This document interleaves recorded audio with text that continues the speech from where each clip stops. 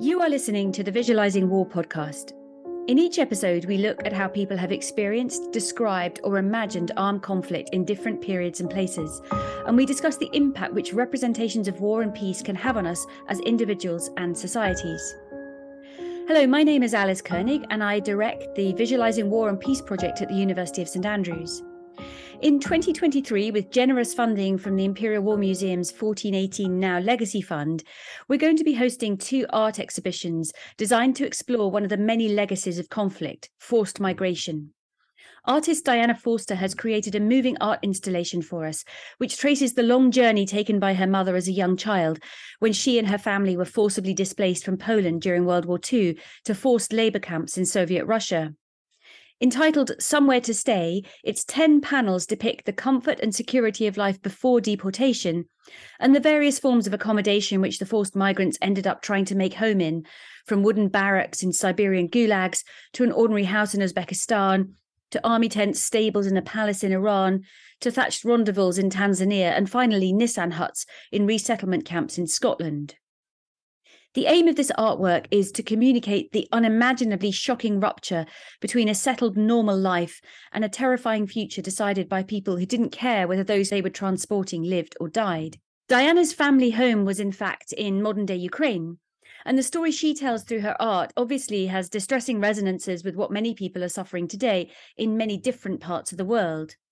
Over the coming months, we want the story of this historic forced migration from 80 years ago to help us ask a question of great contemporary importance. How can we visualize the rupture, loss, and long-lasting struggles experienced by people who've been displaced from their homes through conflict? To help answer that question and to generate more conversation about how forced migration gets narrated and understood, we're releasing a series of podcasts featuring different voices on forced migration, including people with lived experience of displacement and a range of artists and authors who have thought hard about how to visualize forced migration for others. So today, I'm really delighted to be joined by Bosnian American documentary photographer Diana Muminovic. Diana has personal experience of displacement herself, having moved to the US from Bosnia as a child in the aftermath of the Bosnian War. After studying in the US and getting degrees from Western Kentucky University and Ohio University, she returned to her childhood home to open a school of photography in Zenica, the only photography school in Bosnia-Herzegovina that offers photo classes to everyone in the community, regardless of their age. She works for Medica Zenica, an NGO that supports women and girls who've survived war rape or been victims of other kinds of violence. And she now divides her time between Bosnia and the US. For Diana, photography is vital in both documenting and narrating the impacts of war and the struggles that victims of conflict, particularly women, face in securing basic human rights. Her early work focused on sharing stories from Bosnia-Herzegovina, and her first solo exhibition was at the US Congress building in 2010. She's held many other exhibitions since. Her photography has won a range of awards, and she's a much sought-after speaker on conflict photography, on journalism more broadly, and on contemporary debates about migration and the so-called refugee crisis. In 2015, Diana spent some time documenting the experiences of groups of refugees and in recent months, she's been developing some new work in support of Ukrainian refugees in Bosnia. Diana, thank you so much for making time to talk to me today. I've got lots of questions to ask you about your experiences of photographing war and its aftermath and the decisions you've made in representing refugees and forced migration to others. But first, I just want to welcome you to the Visualizing War and Peace podcast. It's really wonderful to be able to include you in our series. Thank you, dear Alice. I'm so honored to be a part of this project of yours, and I'm so happy to be here and answer all the questions you may have. Great. So we're going to be talking about your work documenting different refugee experiences through photography in a minute. But first, I wonder if we can go back to your childhood and just talk a little bit about your own experiences as a refugee, which have clearly shaped your life and your work ever since. You've got an essay on your website called I'm a Refugee, and you talk about a defining moment in your childhood during the Bosnian War when refugees started coming to your hometown. You write, I stayed watching people pour into my hometown, fleeing from surrounding villages. I delivered clothes and food to them. They spoke with different accents, much like someone from Boston finding themselves in Nashville, and we turned our schools into shelters for them. We called them refugees. And it's clear from that you sort of remember the moment where you discovered this identity of what someone might become when they become a refugee. I wonder if you can just tell us a bit about that experience. When did it happen? What year was it? And what stage in the Bosnian conflict? Yes. So before I get into this particular part, I would first like to say a few things about the Bosnian War, which started in April of 1992. And I was just a little girl. I was 9 years old. And it was one of those typical sunny days. I was playing outside, picking flowers, quite literally, when I heard the first siren going off, and soon after, I heard a bomb or a sound I've never heard before. So I rushed down to the basement and I rolled down, hitting each step. And then my father saved me from actually hitting my head completely. And it was my first introduction to what my childhood was going to be for the next 4 years. So from April of 1992 until December of 1995, I spent most of my childhood living in that very basement, hiding from bombs and the shootings and everything that was happening in the surrounding areas. So I lived in a city called Zenica, and it's an economic center of Bosnia and Herzegovina because we have a steel company that was built in 1892. And it's also really well known for a stadium where all the soccer leagues from around the world come and play on this stadium. But what was particular about my city during the Bosnian War is that we were sort of a free zone in this period. Occasionally we would have, the shootings and, bombs thrown at us, but not as nearly as in surrounding or neighboring towns. We were not the target. The target was the capital city, which was only about 60 to 70 kilometers from Zenica and its capital, Sarajevo, and they were under the siege. And so I had cousins there, and nobody could exit the town, and it was quite scary. But for us in Zenica, we didn't have water, food, or electricity. And when sirens go off, you had to go and hide into the basement. At this time, because we were not the target, right? Suddenly our town was filled with internally displaced, people. And it's interesting, after the war, I went to every single one of these towns and villages, and they're only like 20 minutes from Zenica or just a couple of hours from Zenica. But what was happening is there was an aggression on Bosnia, or they actually call it an international armed conflict. But what was really happening is ethnical cleansing of the Bosnian Muslim population. So the majority of the Bosnian rural areas that were predominantly Muslim, they were the target, and they were one of the first ones to be attacked. So people were either kicked out of their homes, or their homes burned overnight, or they were bombarded. So people were leaving. So they poured into my town, and they came into my elementary school. And I remember, which now it brings me to this sentence that you introduced us at the beginning. I remember my whole entire gym was filled with people. Now, when I think about it, I remember everyone was just, laying down on the floor, and I can't quite find words. But from that moment on, it was clear that we were not going to go to school in my school. We had to go someplace else because we had to make place for the new people who came into town. But what's interesting is, I have to emphasize, even though that as people, we instantly reacted and we wanted to help, we delivered clothes, toys, and whatever we could find to eat. I don't know if I've said it enough, but we were really hungry during the war. There was no food, no water, no electricity. And when it was safe for us to go, like, us kids would have to go and find sources of water from someplace else and then bring them, home. So when these new people arrived to Zenica, we started calling them refugees.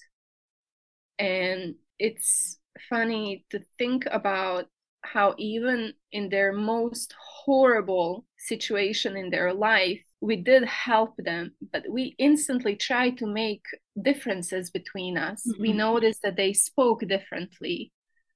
We sometimes, people from the city consider rural accents to be a little bit funny. And so when the kids were accepted to go to school with us, they would be made fun of. And it's like there's war going on, and yet we're paying attention to like how different we are, and we're still making time to, make fun of each other, which it was a terrible thing. But that was my first introduction to refugees, to what it meant to be a refugee. And for me, it meant that people came with nothing and they left everything they had, and they probably will never go back to their homes because they either don't exist anymore or it would take decades to renovate them.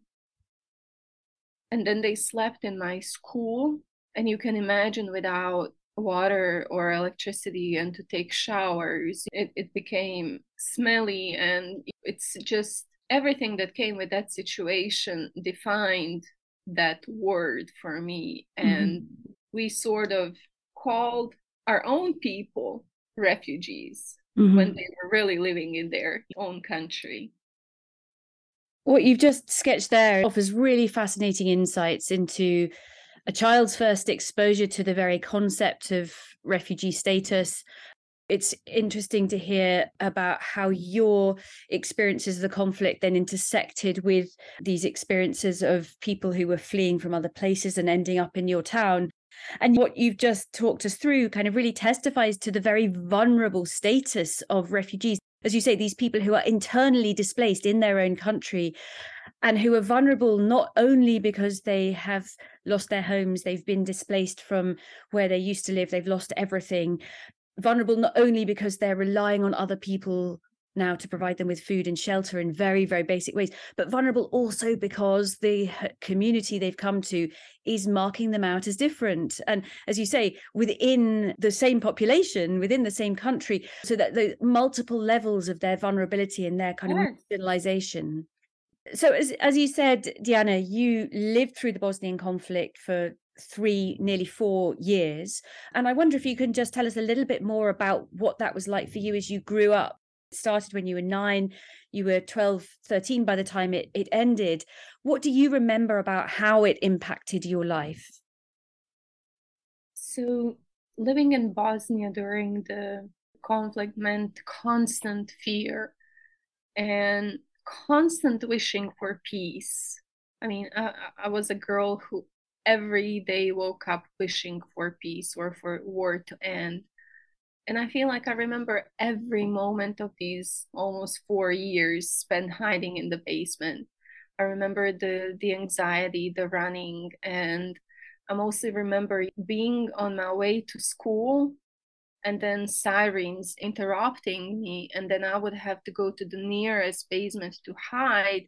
And my biggest fear was to be stuck with people that I didn't know, thinking, will I ever make it home from here? How will my family know where I'm at? It was terrifying, and in those moments.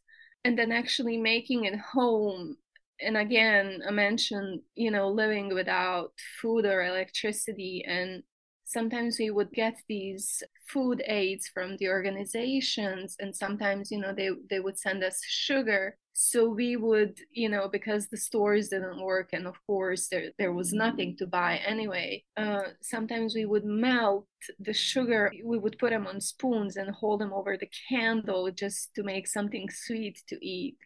And it's moments like this that really bring me back to these situations of the war, Then I also remember as kids hiding and then singing in basements just so we can kind of survive these terrible moments and ignore that there's shootings, in the distance. And I remember my first steps of almost becoming this advocate for peace. As kids created this little notebook, which was actually a petition for peace. We would stop people on the street and ask them to sign a petition for peace, thinking in our heads that this was something that was going to stop the war. And I remember the siren was going off, and I was like, I don't care. I have to cross the road because I saw these policemen standing there, and I was so committed to this that I wanted them to sign the book too. And it's almost like living in a totally different world within the world that's actually going on. So it was a terrible thing, but as kids found a way to find these little, interesting moments to keep us going. So various coping strategies that you developed for yourselves, but what you've just sketched there reminds us of the secondary impact of conflict on children. So things like hunger, but also I was really struck that you said your biggest fear was getting lost in a bomb shelter in a basement with people you didn't know. And again, that just really testifies to the many different impacts and the disruptive nature that a conflict has on a child's life. I'm fascinated that you became an advocate for peace and you set up this petition. I'd love to hear more about that. Do you remember how you imagined peace would be when you were dreaming of peace, when you were petitioning for peace? I did. I think when I did imagine peace, and at that time, it was me imagining that the shooting and the killings would stop, that we would not be hearing about another person who got shot or another person who was leaving the country, and to go back to people who were fleeing. The most difficult part about the war was always learning that somebody got killed or somebody left the country. And it's like, is anybody going to stay in the country and continue living there?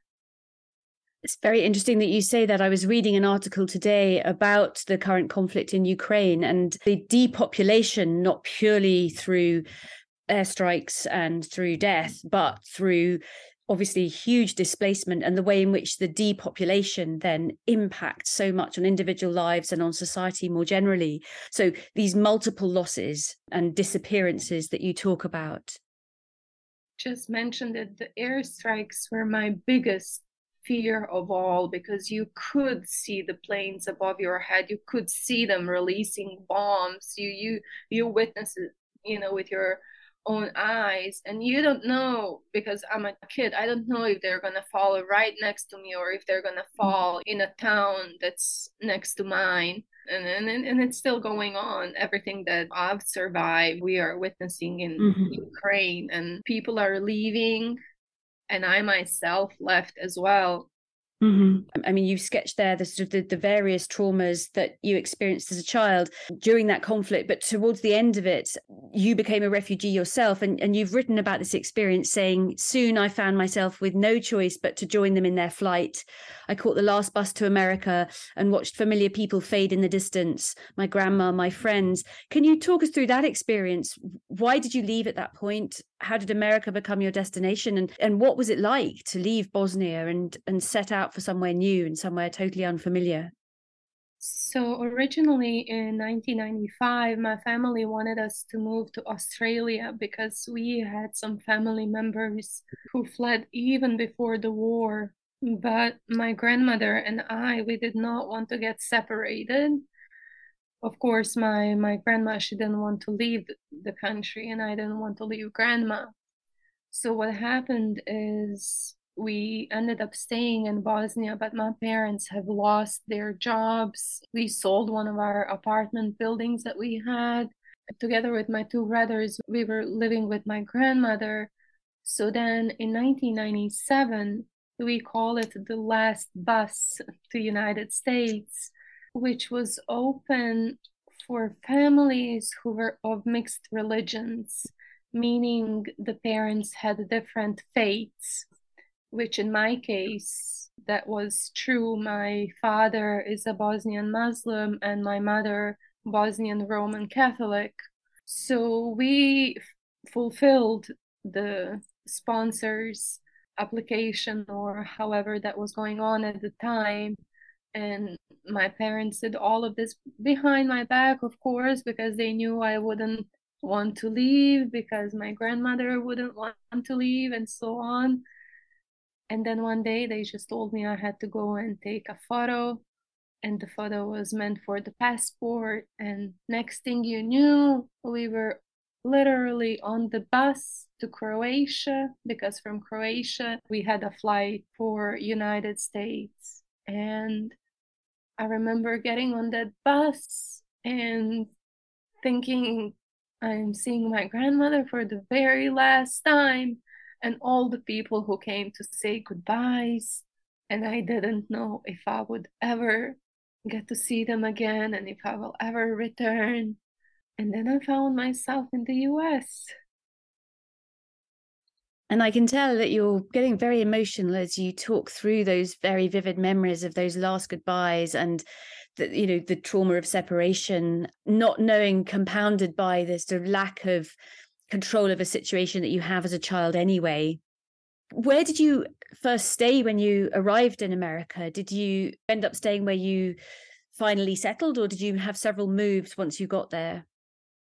So the sponsors picked New York for us. And for a moment, that didn't sound so terrible, right? Until we actually arrived to New York, and the sponsors got a phone call from our first neighbors from Bosnia, who actually migrated to United States a couple of years before us to a town called Bowling Green, Kentucky.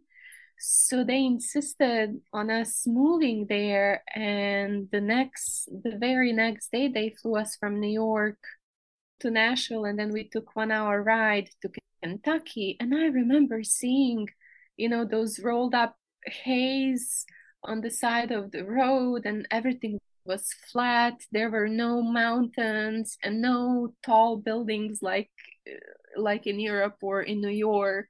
And I was thinking to myself, this is just some out in the nowhere place we're just passing through. But next thing you know, we're actually arriving to a place we're going to live. And I was in complete shock. We got this apartment, and it was obviously a really old apartment. We got these old mattresses with stains on it, and they were just really dirty. And I mean, there were bugs and whatnot in this apartment, and it just didn't feel like home.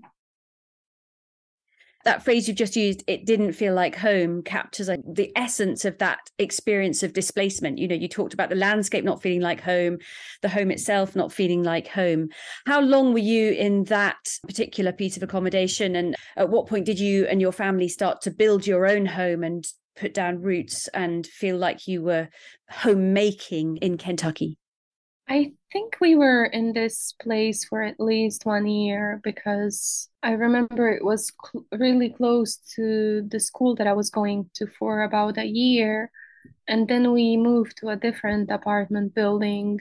And by that time, my parents had found work, but of course, it was factory work. But the new life was so different than the one in Bosnia. We had to have a car because there was no public transportation, so nobody walked in this town, so you had to have your car.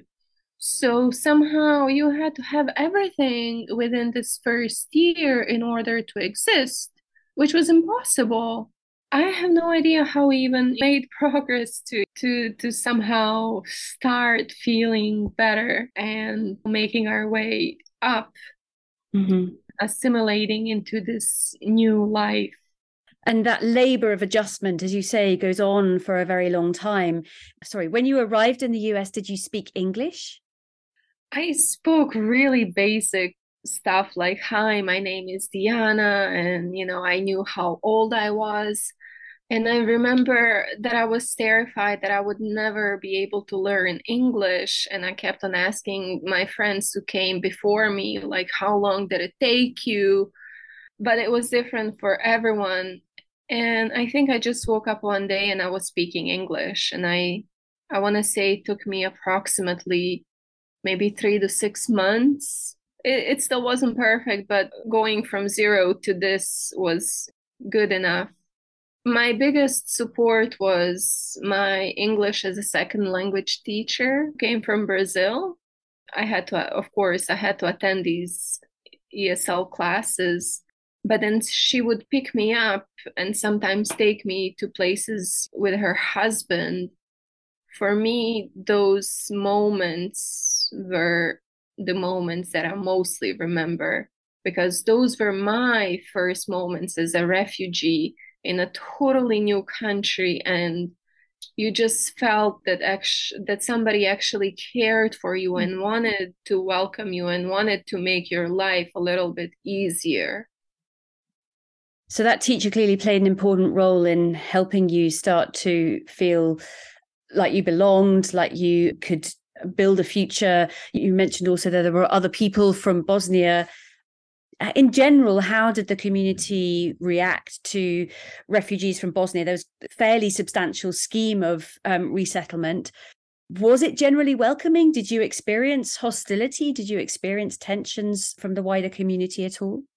I have to say, in my situation, but I can also say for the majority of the Bosnian population here, and there is quite a lot of us in this town, I don't think we've ever experienced any discrimination at all. Mm-hmm.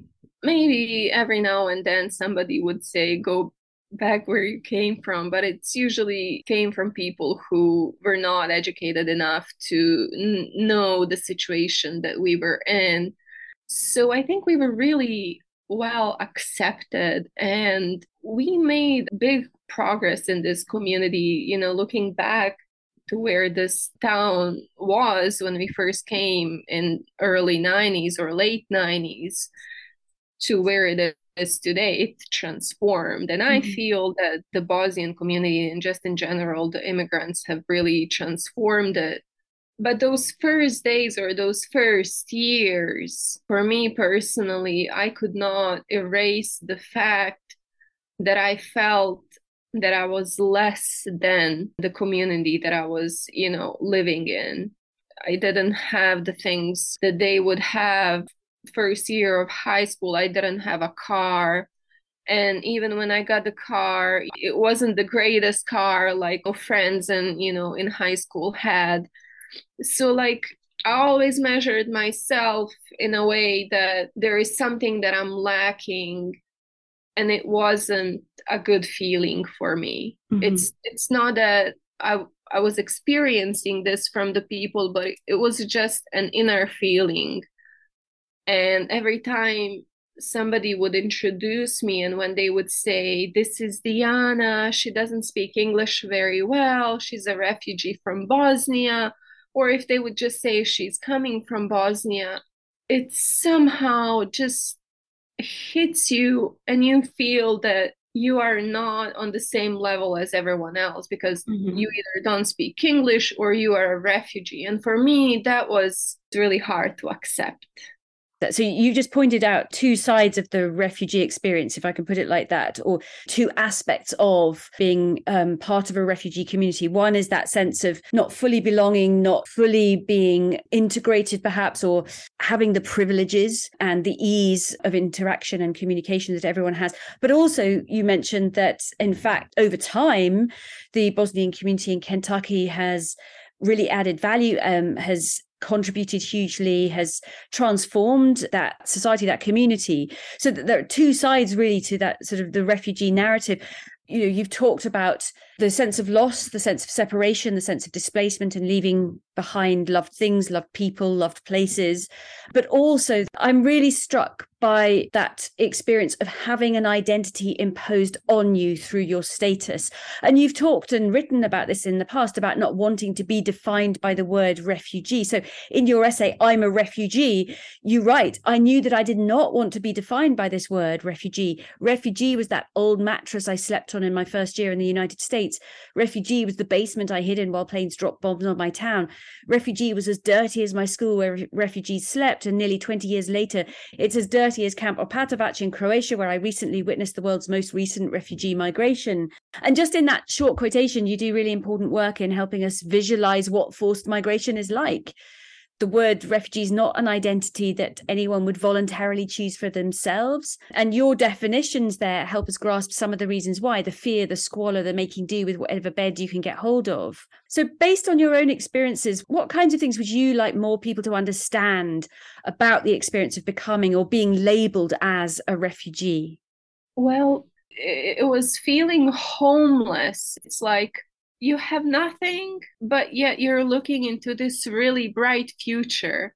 But it's really the feeling of feeling less than whoever is in that society at the moment and thinking, will I ever reach this point of accommodation or life or whatever it is that, you have in mind, to not feel like so unworthy, if that makes sense. But I also have to point out, with all these experiences, my personal and then watching people, especially through my work, the truth is that today, after I have gone through all of these phases, I so proudly tell everyone I am a refugee, even though I am not a refugee anymore. But I was. So I don't think it's a part of myself that I can erase just like that. I did assimilate, and I feel that the planet Earth is my home, regardless if I'm legal or illegal. Mm-hmm. There are always these political situations and why displacements are happening or forced migration. Why should I not feel at home somewhere if somebody is kicking me from my own home, is my question. That's why it's really important to talk about this topic. Yeah, absolutely. It's interesting to hear you say that you actually have pride partly in that identity now, but you've also reminded us that that identity, one of the essential features of that identity of being a refugee is feeling disadvantaged, and the way in which you might internalize that as well. You used the word unworthy. So it's a label that is imposed on you by external circumstances, but it's something that you then internalize and it becomes unwillingly part of your identity. You've begun mentioning your work, so it's a good moment to turn to some of that. And in a minute, I do want to talk about the photography work that you've done, documenting different refugee experiences, people from Syria, people from Ukraine. But first, it would be great if we could start by looking at some of the photography projects that you've done in Bosnia-Herzegovina. I'd really like to start with your award-winning images of the aftermath of the Bosnian War, where you document the exhumation of mass graves, the painful processes of identification, the grief of those still mourning their loved ones, or having final confirmation that their bodies have been found. I should say that listeners can see a carousel of these images on Diana's website, and that's dianaphoto.com.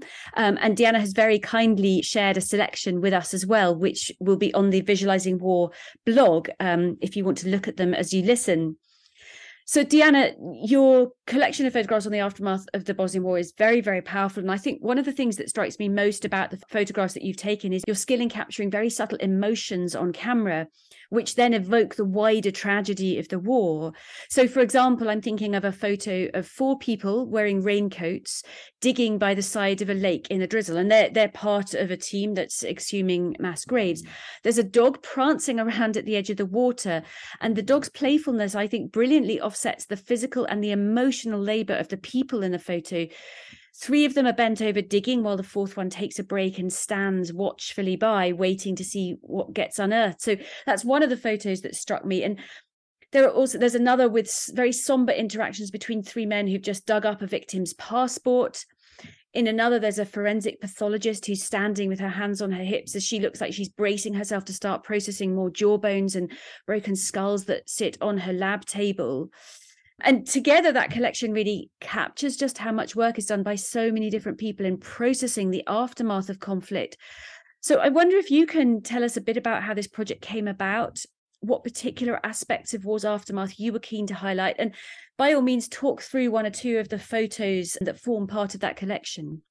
I started working on this project right after I graduated from Western Kentucky University. I was asked to tell a story why so many Bosnians were living in Kentucky. So it was impossible for me not to talk about the war because, in one way or another, we were here because the war happened. In that process, I met a lot of women who were Bosnian Muslim women who were still waiting for their loved ones to be identified. So after I met them, I knew the following year there would be a commemoration because there is a yearly commemoration in a particular place in Bosnia. In case their loved ones are found, they would go to this funeral to commemorate, and that's what happened.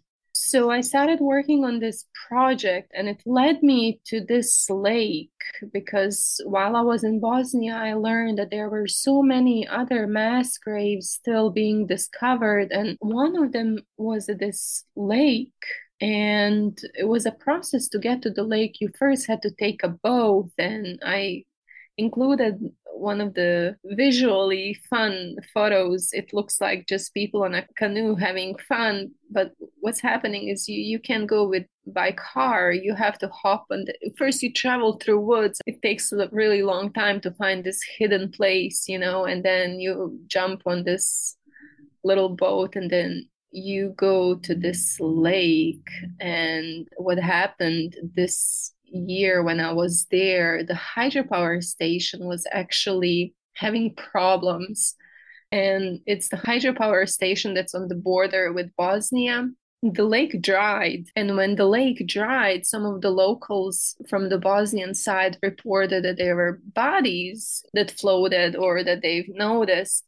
The Missing Persons Institute of Bosnia and Herzegovina started this action where they called for people who wanted to volunteer and dig the lake and try to find remains. There were a lot of people who actually were trying to find their own family members. Other people were just helping there. And it was also one of those scenes where you are introduced to beauty and horror at the same time, because the lake and the surroundings is like so beautiful. You stop and you can't believe how beautiful it is. The moment you start digging, you suddenly realize that there is terror and all these horrible stories that come with it. But what had happened is in a nearby town called Visegrad, where this river floats that eventually goes into this lake, civilians were thrown in the river. So that's why they were being found over here. So that's how this documentation began. And then it just led from one scene to another. So you clearly feel a bit of a mission to document, use photography to document, to testify to the process of exhumation, the process of discovery and how people are experiencing aftermath. But I'm struck that some of the photos in the collection are really quite documentary. They capture a snapshot in time. So maybe a boy looking at the flower that he's about to lay in a commemoration ceremony, or three women whose raw grief is really etched on their faces in three very different ways. Other photographs are a bit more artfully constructed. They use reflections, for example, or unusual lighting to add meaning to an image. So I was wondering what balance you like to strike between documenting a real moment in real time and using the art of photography to represent war's aftermath more abstractly. I think when I'm in situations like the lake, I always have to document the truth that's in front of my eyes. And it's a matter of me finding an interesting angle or some type of a reflection to add something. I mean, how do you add beauty to such horror? But the place is beautiful, and I think it's one of those stories that you have to read about to know, what's really behind. And I try to also find visual, interesting ways to tell a story. For example, that guy was also at a lake digging and searching for his father. And then he took me to a nearby school that was still open. but he was in that school as a kid in a concentration camp during the Bosnian War.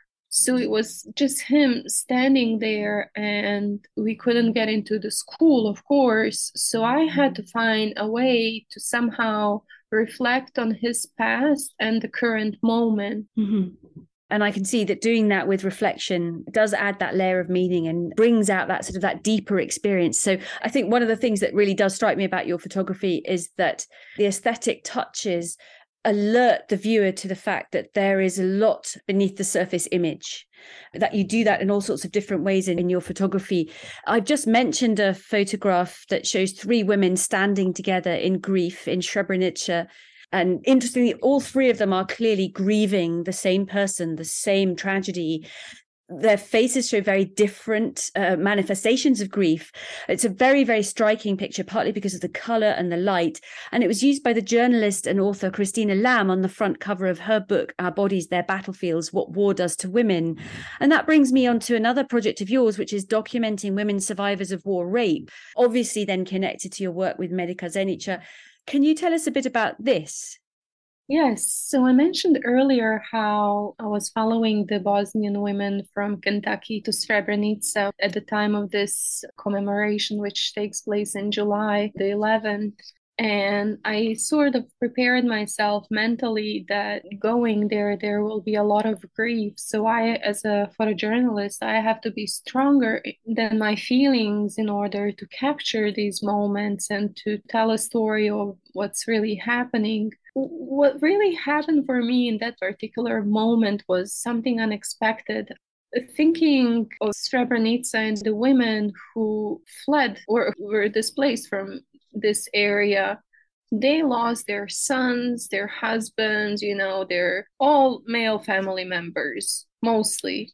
But what happened when I arrived there was a young man standing with these 3 women that you are looking in this particular photograph. The young man had lost his parents, his brothers, all of his uncles, all of his family members. And then it hit me so much that I had to stop there for a moment and capture this scene and these distant relatives, these women who were with him and his friends who sort of were offering him support, but obviously grieving themselves.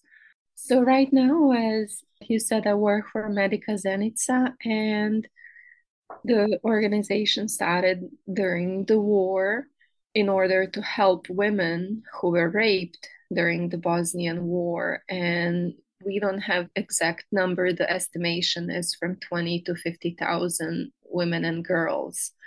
It's still an ongoing project, but the idea is to document some stories, to photograph women in these places where they were either kept in a concentration camp or where the rape actually happened, to somehow keep a record, because it's been almost 30 years after the war. Some women are really getting old now, some are, younger, and I feel that it is my duty to tell stories. Mm-hmm. It's about record keeping for posterity, but you've touched there on both your duty as a photographer, as a documenter, and then also the resilience that you have to have dealing with these very, very difficult subjects, observing from outside, representing other people's stories. And I imagine that you've got a very challenging set of roles to navigate. You're humanitarian, you're also a journalist and a documenter. Do you find it difficult sometimes blending the personal and the professional sides of your work, engaging with people as fellow humans while also staying professional as a photographer? I think the professional rules or ethics kind of blend in with my own personal beliefs. I never want to do something that would offend another person or another human being.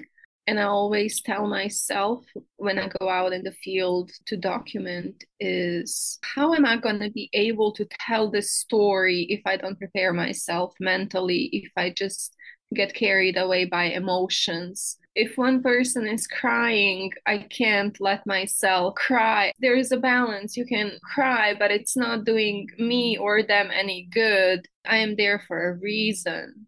So I have to do all this mental preparation before I go in order to be a voice for somebody else. Yeah, absolutely. That preparation was obviously particularly important in Bosnia, where you've got a personal history of trauma yourself. You lived through some of that conflict. It's very important when you're dealing with victims of war rape, for example, who themselves will find revisiting that trauma incredibly painful, but also very important when you're dealing with people who are in the midst of a crisis right now, like people who've just arrived in a refugee camp. And that brings me to some of your other photography work. So in 2015, you found yourself at a refugee camp on the Hungarian-Croatian border, which was processing lots of people from Syria, among other places. And you've described migrants being dropped off by bus, and you said reporters lined up waiting for the doors to open. I thought about how many times these people faced border crossings. Since leaving their homes, they cross at least 4 countries on foot before reaching Croatia. And at each border, the media attacks them. I distanced myself from the rest of the photographers. I looked at faces through the window, wanting to find that one person I could connect with who would trust me and not be annoyed by my camera. And you did end up finding people who were willing to talk to you, not annoyed by your camera, as you put it. Can you tell us a bit about the challenges of doing that and how you set about gaining people's trust enough for them to share some of their stories and have you be their voice and have you help amplify their experiences? Yes, you mentioned earlier, the work ethics and the personal beliefs. I think it's always the trust and the experience in my work. The more situations I put myself into, and it's giving me exposure to more experiences, but it comes down to really one thing, and it's that instant trust.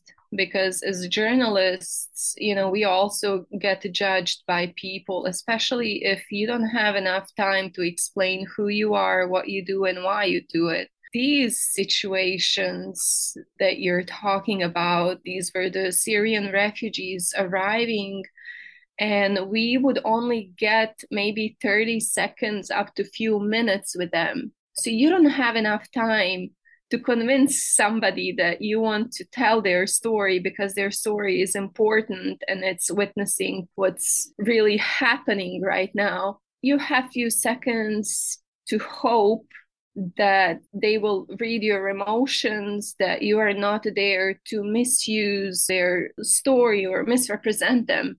And when the buses arrived, I put my camera down. I did the complete opposite of everyone else. Everyone went right towards the bus, taking photos at the window. I stood and I was observing faces, and there had to be somebody who would notice me and I would wave. So in those situations, when some of the kids and some of the young women got off the bus and they started hugging me, and I prepared myself for such situations. I wrote my contact on a piece of paper. So I gave it to some of the people that I've met, both in hopes that they would, send me a message when they arrive, and later so that I can actually have their real story and their real journey, because in 30 seconds or 3 minutes, you don't really have the time to do that.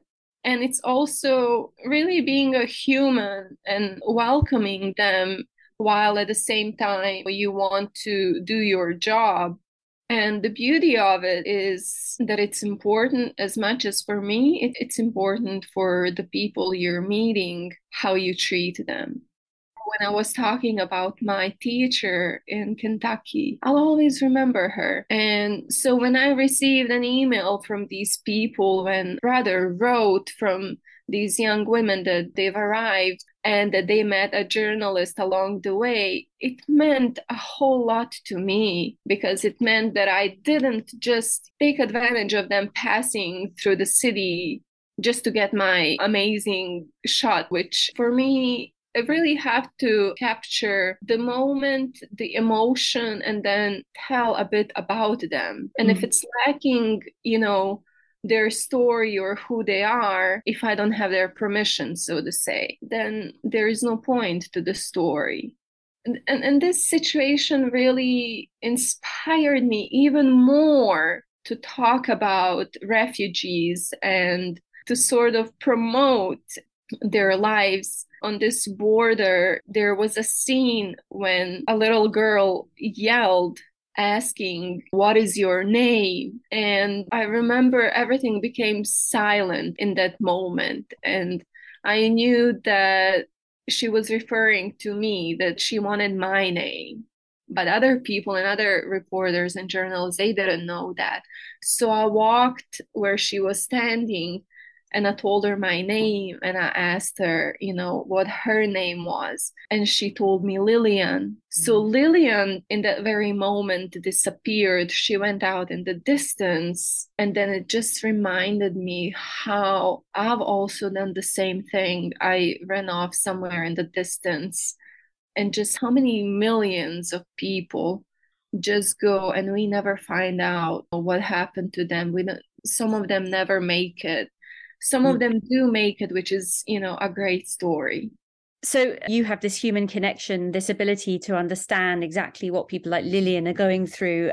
I'm interested in your answers there, this idea that your photography has to have integrity, authenticity, but that your role as a photographer is partly to welcome people, not simply to document.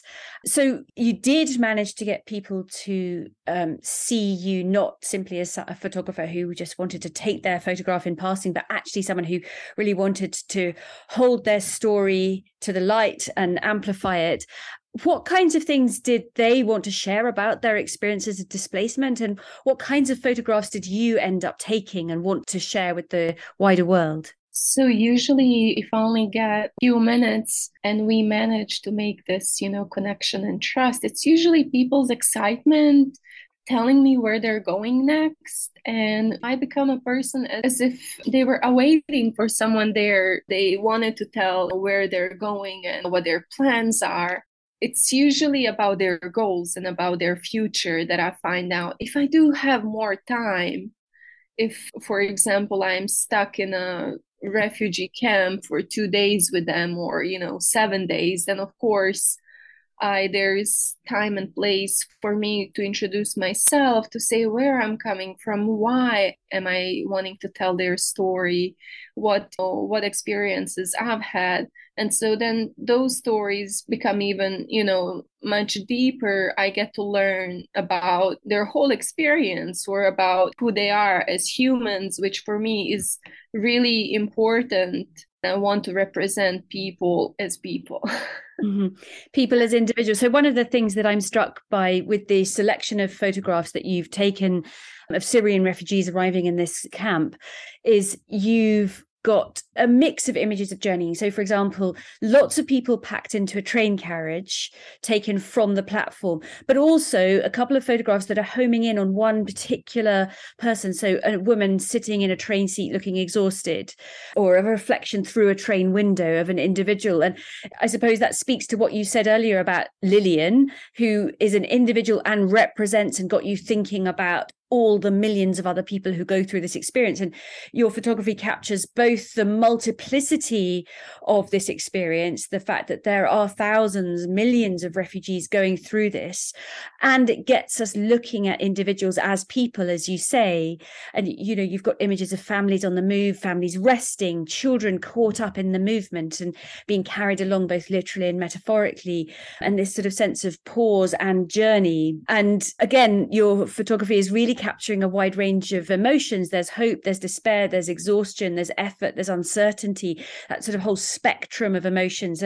Interesting to hear that you also feel that you're able to capture goals and a sense of future and a sense of optimism, perhaps. I was really struck by one photograph in your collection, which several of your photos kind of show us barriers. So there's a no right turn sign, for example, but there are also physical barriers, and then the guards as barriers. So what kind of representation, or what kind of narrative about forced displacement overall do you think that collection particularly helps us grasp? It's interesting, there's that photograph. It's just people were arriving through these places in Croatia that even the Croatians didn't know existed. They found these paths and they didn't care. They found a way, and they found their way into the refugee camp.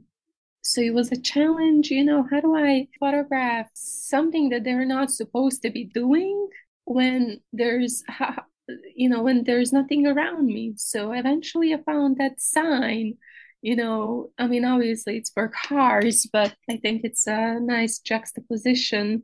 It works well in this particular situation because everyone was telling these refugees, no, you can't just go. You can illegally go from town to town. And they said, yes, I can, and I'm going to. And they did, and they found their ways. And there are just other moments like the little boy carrying the corn. And if you think about it, I think if any child saw a cornfield, come on, they would go and grab one, right? But I know because I have been through this situation. I know that the boy was hungry and that he was hoping that on their next stop that they would make or somehow cook this corn. But he didn't know that this corn was not for humans, it's meant for animals in this area. But it's just that him thinking, oh, I can save my family. I'm going to go and grab this corn. But really, even if that wasn't the situation, I can guarantee that, at least in Bosnia, all the kids would go into this cornfield and they would steal a corn or whatever, it might be. Moments like that where you watch for them to bring them closer to human eye. Yeah. And that illuminate one aspect, that the hunger in the case of the corn, or the fact that refugees and forced migrants are always trying to find their way through barred routes through that road sign. It's an amazing photographic metaphor for the wider refugee experience. You've been documenting migration in the US a little bit as well. Can you tell us about that photographic project? When I discovered the photojournalism school, I also discovered that I will be always documenting immigrants and refugees. And just, I was out and I had to photograph something for a class. It was an assignment called Slice of Life. And I was driving around, and of course, this town is very different than any European towns where you have people all over the city. Everyone is in the car here. So I was driving and I almost wanted to give up when on the side of a road I saw this Burmese woman. She had a baby on her back and I just stopped. I had to take this photograph. So for me, that was the introduction of me photographing the immigrants in the US. I discovered there are so many neighborhoods where refugees live. And so I just kept on going forward with these stories. Yeah, and that collection has a really wide range of migrants from different places, different parts of the world, but also really wide range of ways in which they are making home, or the very different places and contexts in which they're living and going about daily lives. So it really speaks to the variety of the migrant experience in the US and the variety of ways in which people are bringing something of their past to their new situation and adapting and building from that. Yes, and again, it's me seeing what myself and my community has gone through, and I became not only a photojournalist, but there were certain people that I actually was helping either with rides around the town or translations or something. I asked myself, can I do more than just being a photojournalist? Can I be a photojournalist when I need to be a photojournalist and just be, myself when I'm not doing my work? So it's just recognizing each and every story that I feel has made a way into my life. Mm-hmm. And very recently, you've been back in Bosnia documenting the arrival of Ukrainian refugees there. And I wonder if you can tell us about your experiences there as a photojournalist in a town called Medjugorje, when around 300 women and children arrived from Ukraine in March 2022. You've taken a really compelling set of photographs of this community of women and children during the fairly short time that they were based in Medjugorje. As in your other photographs, there are lots of emotions. There are tears, but also lots and lots of smiles and laughter. There's play, there's prayer. There's a real sense of a temporary community with lives that are both in limbo, but also really connected, and lots of sharing of love and companionship. And one of the things that you've done with a lot of these photos is infused quite a few of them with light through sunrises, sunsets, or light pouring in through windows. So I wonder if you can tell us a little bit about your experience of photographing these very recently displaced people and what kinds of messages you were trying to convey with your photographs there with this particular group of Ukrainian refugees. So when the Ukrainian war started, I think the whole Bosnian community in Bosnia reacted the same, which is it reminded us of all the women and children that had to flee from Bosnia. And I think it was only in a couple of weeks of the war that was it 4 million people that left Ukraine. It was a huge number. And somehow I had felt that some of the women might be arriving to Medjugorje because Medjugorje is a Catholic pilgrimage and it's quite well known around the world. So I made a trip there. So I did find the women and children, and I knew that their stories were similar to the stories of Bosnian women. They had to leave their husbands behind, their men could not leave Ukraine. So their struggle is real. And it's also one of those photographs that you have to kind of dig deep. Mm-hmm. Because on the surface, it looks like they are praying. Yes, they are praying, but it's the only thing that they are able to do when they're actually not able to do anything else. Mm-hmm. Their husbands are left at home, and most of them had an older son. They had to stay in Ukraine. So mm-hmm. the community in Medjugorje was really trying to make everyone feel better. And it's one of the things that one woman said to me is that everyone is doing so hard to entertain us, and we are so thankful, and we cannot forget how we've been accepted here, but we can't ignore our reality. Mm-hmm. We may be learning the next day that our husbands are killed, mm-hmm. or another family member or something like this. So they are struggling in their own way. So in the making of these photographs, I had to somehow attach or feel to it that this is a holy place, which I feel like I did by using the light that you mentioned, and then showing their emotions and mm-hmm. showing what they're doing in this community. And really, they are praying. The Medjugorje community has given them a small chapel they can use every day in their own language and pray. Yeah, I'm struck by what you just said about, not ignoring their reality, because I think that really does come across in your photographs. As you say, there's this sense of a holy place. There's this sense of, in some ways, a certain amount of festivity almost, this suspended reality with this welcome, this support, this warmth from the Bosnian community and this warmth within the internal community of the Ukrainian refugees, but also this shadow of war, the shadow of their reality, the real sense that this is a limbo that they're suspended in, and that it's not a place they can inhabit for very long because their reality drags them back to very complex challenges ahead, challenges that are geographically distant as well as sometime in their future. That really comes across in that photograph collection that you've put together. When you're working on this kind of assignment, do you have particular audiences in mind?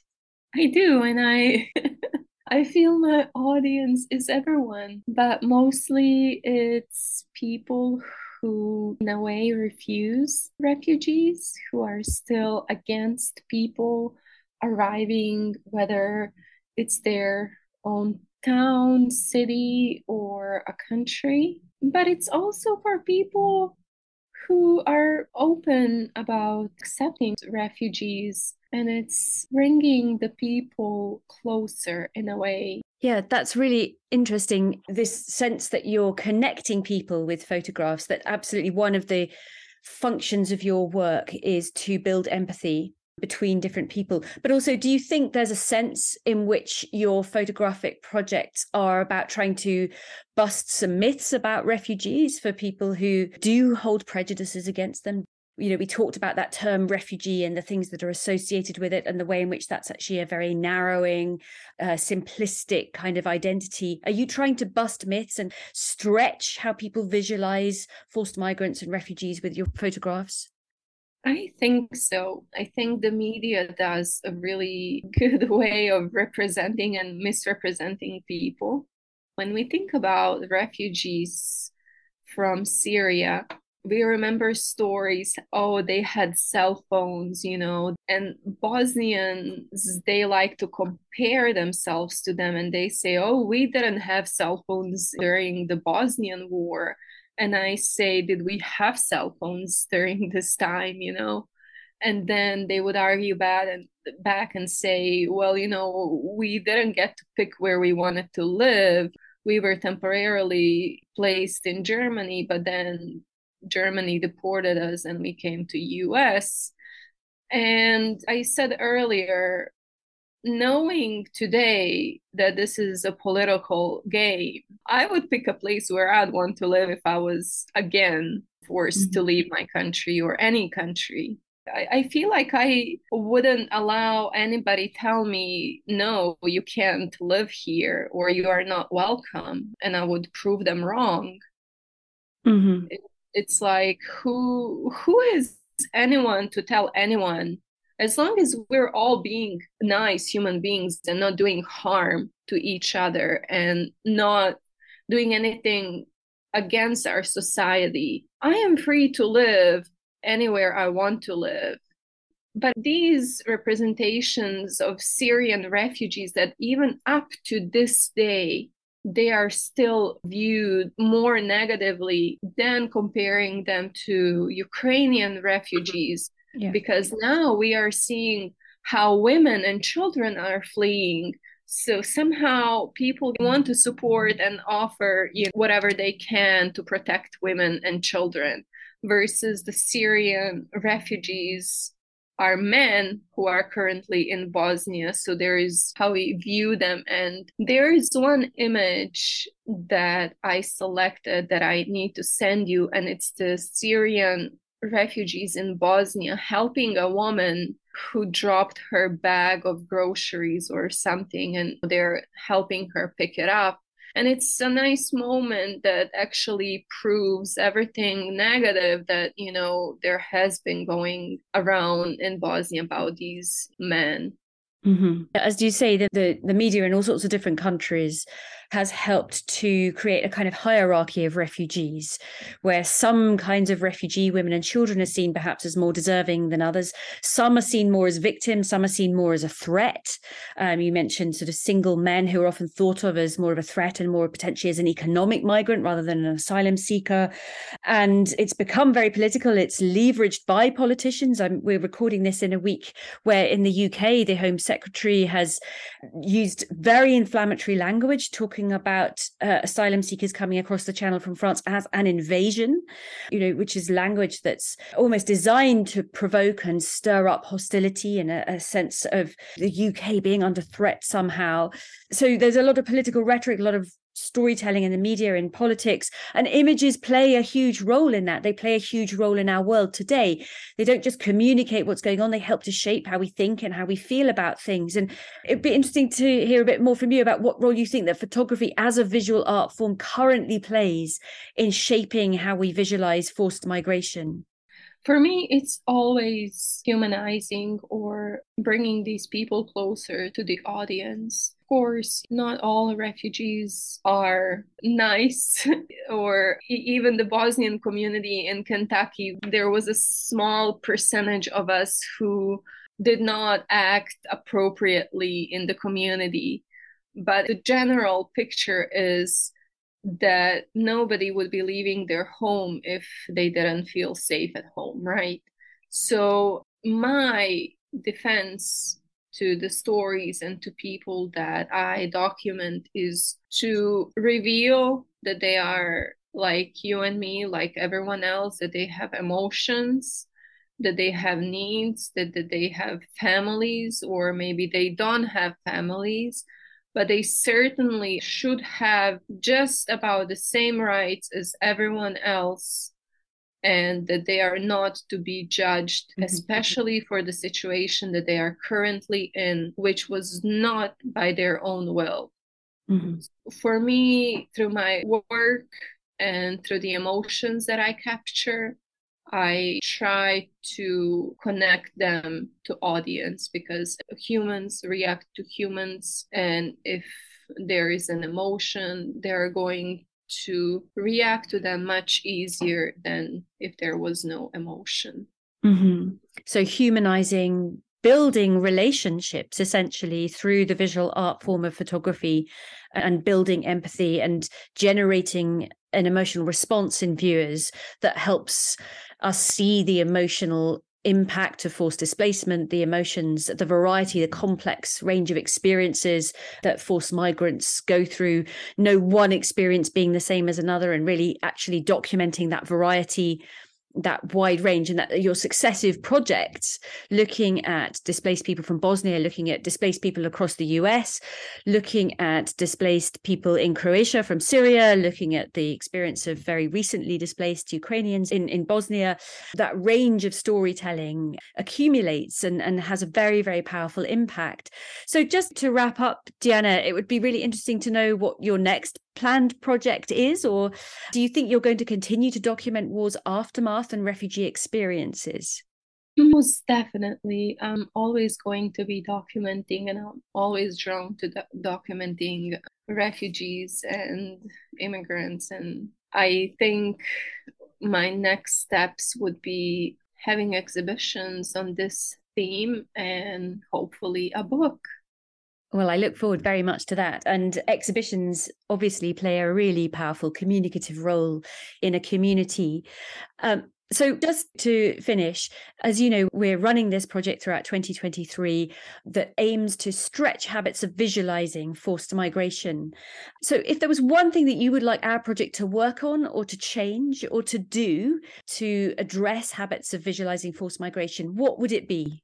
First of all, I have to say, Alice, that I am absolutely impressed by this project and how you're presenting it. And it's so important. And I never imagined somebody would be doing a project called Visualizing Migration, which helps so many people through so many of the different projects that you've selected to actually see and feel what all this means.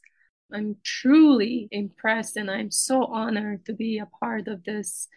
And I am thankful that the documentary photography that you are showing from my work is going to contribute for somebody to see what some of the people went through on their journey, so they can actually visualize the migration. Well, we're really honoured to have you part of the project, and incredibly grateful to you for not just taking the time to talk to me today, but also sharing some of your images. And as I mentioned earlier, they can be seen on your website, dianaphoto.com, but we've also got a small selection on the Visualizing War website in one of the blogs. You just said that you appreciate about our project is that we are helping people to feel, not just to see. And I think that's a very important dimension of visualizing, that we aren't just thinking about what you can see and what you can see on the surface, but absolutely what really feeling what people go through. And that is one of the things that your photography does. As I said earlier, your collections alert us to the fact that there's a lot more than what we can see on the surface. And they bring us in and they help us feel with the people who are being pictured, whose stories are being told through photography. So, Diana, I'm so grateful to you for joining me today. And as I say, for sharing your work with us and talking us through your experiences of forced migration, but also your experiences of documenting it and the mission that you have to keep documenting it, to keep addressing some of those negative stories that are in the press and communicating and really humanizing people who are forced into migration through conflict and all sorts of other tragedies and disasters. I want to thank you also, our listeners, for joining us again. I hope you enjoyed that conversation with Diana Muminovic as much as I did.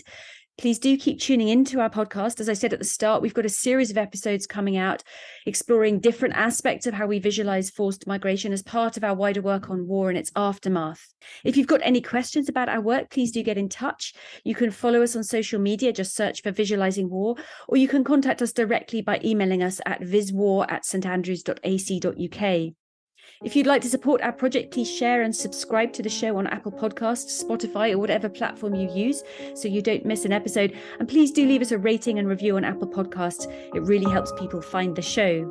Our theme music was composed by Jonathan Young. The show was mixed by Zofia Gertin. Thank you very much for listening.